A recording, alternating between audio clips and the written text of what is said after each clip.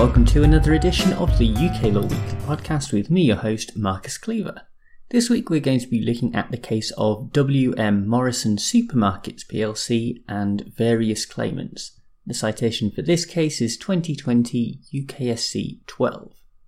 The appellant in this case is the Morrison's chain of supermarkets that I'm sure most people who live in the UK are familiar with. These proceedings begin with a man called Andrew Skelton, who was employed by Morrison's at their head office in Bradford to work on internal audits. Not an especially interesting job, but Skelton was, to put it kindly, an interesting guy. After he was accused of dealing in legal highs and received a verbal warning at work, he held a grudge against his employer. 4 months on, he still held on to his vendetta and saw his opportunity to strike. Just like he had the previous year, Skelton was asked to transmit Morrison's payroll data to external auditors, which he did do, but he also made a personal copy of that data that he kept for himself. Soon afterwards, he uploaded that personal data of Morrison's employees, including things like national insurance numbers and even bank details, to a file-sharing website. In order to publicise what he had done, Skelton then contacted various national newspapers pretending to be a concerned member of the public who had stumbled across the information while browsing the web. If you are at this point thinking this podcast episode sounds like the world's dumbest criminals, then you're not really that far off. Naturally, the newspapers did not publish the information and instead reported the stolen data to the police, who quickly cottoned on that Skelton was the quote-unquote mastermind behind all this. He would get 8 years in prison for his trouble, but this present case is only indirectly about his criminal actions. After all, the employees were badly affected themselves, and so they decided to bring a claim against Morrison's for their vicarious liability in this matter. Whether you are or aren't familiar with employment law, it's always worth briefly explaining what vicarious liability is. On a very simple level, the idea here is that an employer can be held responsible for the wrongdoings of their employees when that conduct occurs in the course of employment.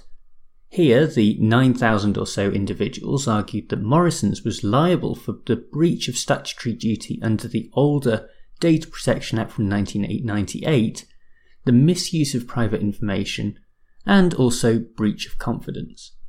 At first instance, it was decided that Morrison's was indeed vicariously liable for Skelton's actions. When their appeal to the Court of Appeal was unsuccessful, the case went to the Supreme Court, which is where we pick it up. It was Lord Reed who gave the sole judgment in this case, and because there have been quite a few vicarious liability judgments in recent years, he took the opportunity to go through them and consider their relevance to the present proceedings, as well as the wider jurisprudence. The most recent major case actually also involved Morrison's, and the full title is Mohammed and WM Morrison Supermarkets plc from 2016. In that decision, the judgment from Lord Tolson attracted a degree of interest because it was held that when it comes to the actions of an employee, motive is irrelevant for the purposes of vicarious liability. To what extent this was true or represented new law was answered by Lord Reed, who stated that Mohammed did follow existing precedents in this area. For example, we can take a look at the 2003 case of Dubai Aluminium Company Limited and Salam, where Lord Nichols devised the close connection test. That test gets to the heart of whether the employee was acting in the course of employment, and states that where the wrongful conduct was so closely connected with acts the employee was authorised to do for the purposes of the relevant liability of the employer to third parties, those acts may be regarded as having been done by the employee in the course of employment. It was this principle that Tolson was building on in Mohammed, and he did so by posing a number of questions that would assist any court in a bid to discern if and how the test applies in any given context. The first question to ask was what were the sorts of activities that the employer had entrusted to that particular employee.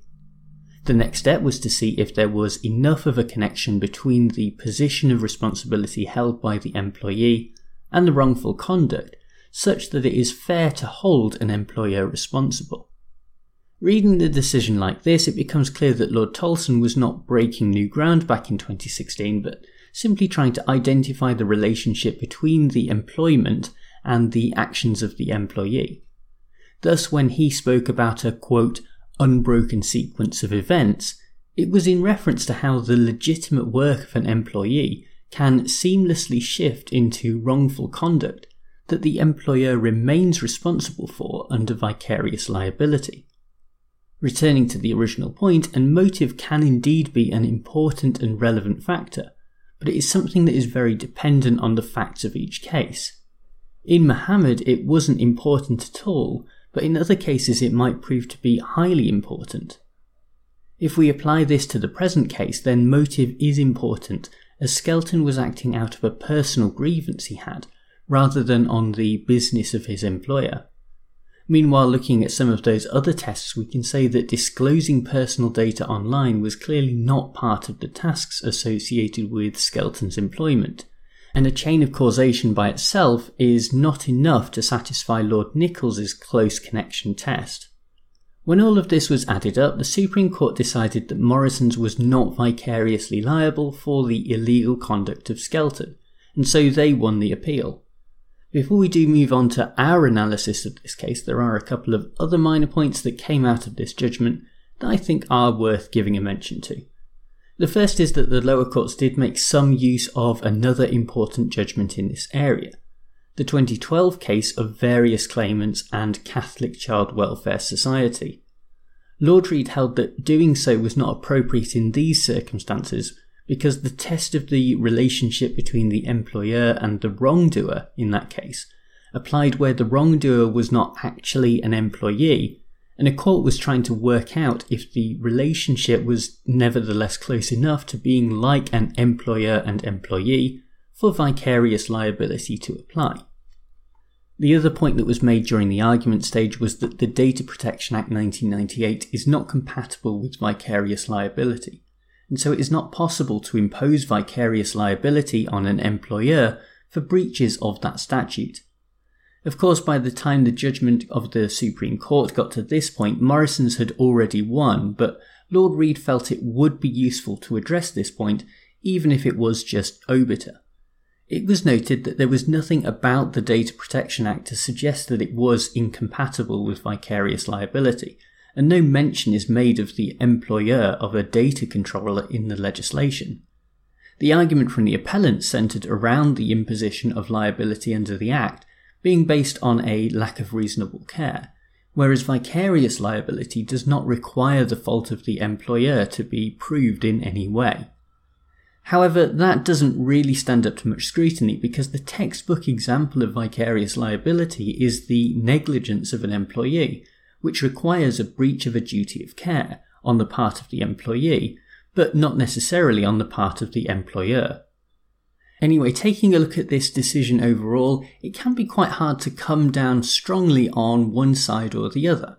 If we take, for example, the dismissal by Lord Reid of the motive isn't important line from Lord Tolson's judgment in the Muhammad case, then it's hard to say that there is a strong and solid argument presented for why motive is important. The judgment here seems happy to take the line that either Lord Tolson was talking about that specific case, or even that the former Justice of the Supreme Court agreed that the question was context dependent. But that simply isn't what was said at the time, and represents something of a cop-out in the present proceedings. On the other hand, a lot has been made of that one comment from Lord Tolson, and it probably has been blown out of proportion more than he might have expected at the time. It would certainly be interesting to hear what he made of the judgment in this case, and it might be that he is rather pleased that he has essentially been overruled. The truth is, I don't think motive is really that important when it comes to vicarious liability. After all, the definition of vicarious liability is an employee doing something wrong in the course of their employment. The reason why they did that thing doesn't enter into the equation. If a barista spills hot coffee down you, then it doesn't really matter whether that was because they didn't like the shirt you were wearing or they simply didn't sleep well the night before. It doesn't change the legal question for the purposes of vicarious liability. In broader terms, I think there are also a number of good and legitimate questions to be asked about the outcome in this case as a whole. The average person on the street would likely accept the reasoning of Lord Reed that the widespread disclosure of personal data is not within the field of actions for a person in Skelton's line of employment.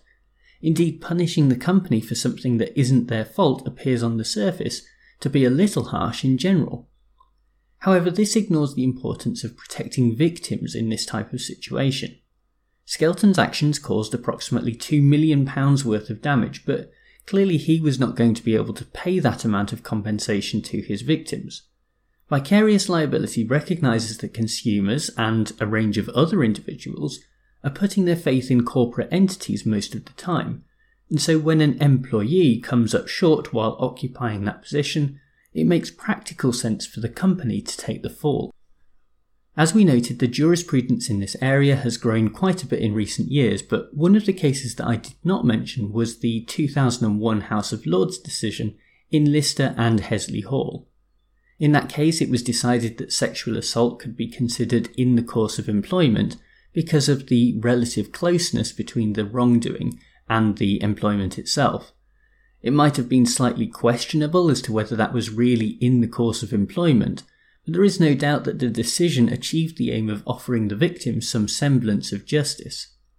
Of course, there is no parallel between sexual assault and a data breach, but is it not possible to say that there was also a relative closeness between Skelton's job as an internal auditor with responsibility for payroll data and his leaking of that selfsame data to a file-sharing website?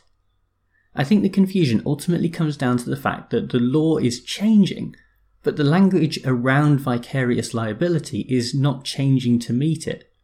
We talk about wrongful conduct being in the course of employment because we always have, but the definition is now so wide as to make that turn of phrase a misnomer for what we are actually describing. If we called a spade and thought about vicarious liability as being misconduct that is relatively close to the field of activities that an employee is responsible for, then the Supreme Court would have a much tougher time selling us on the old wording that by this point is well past its sell-by date.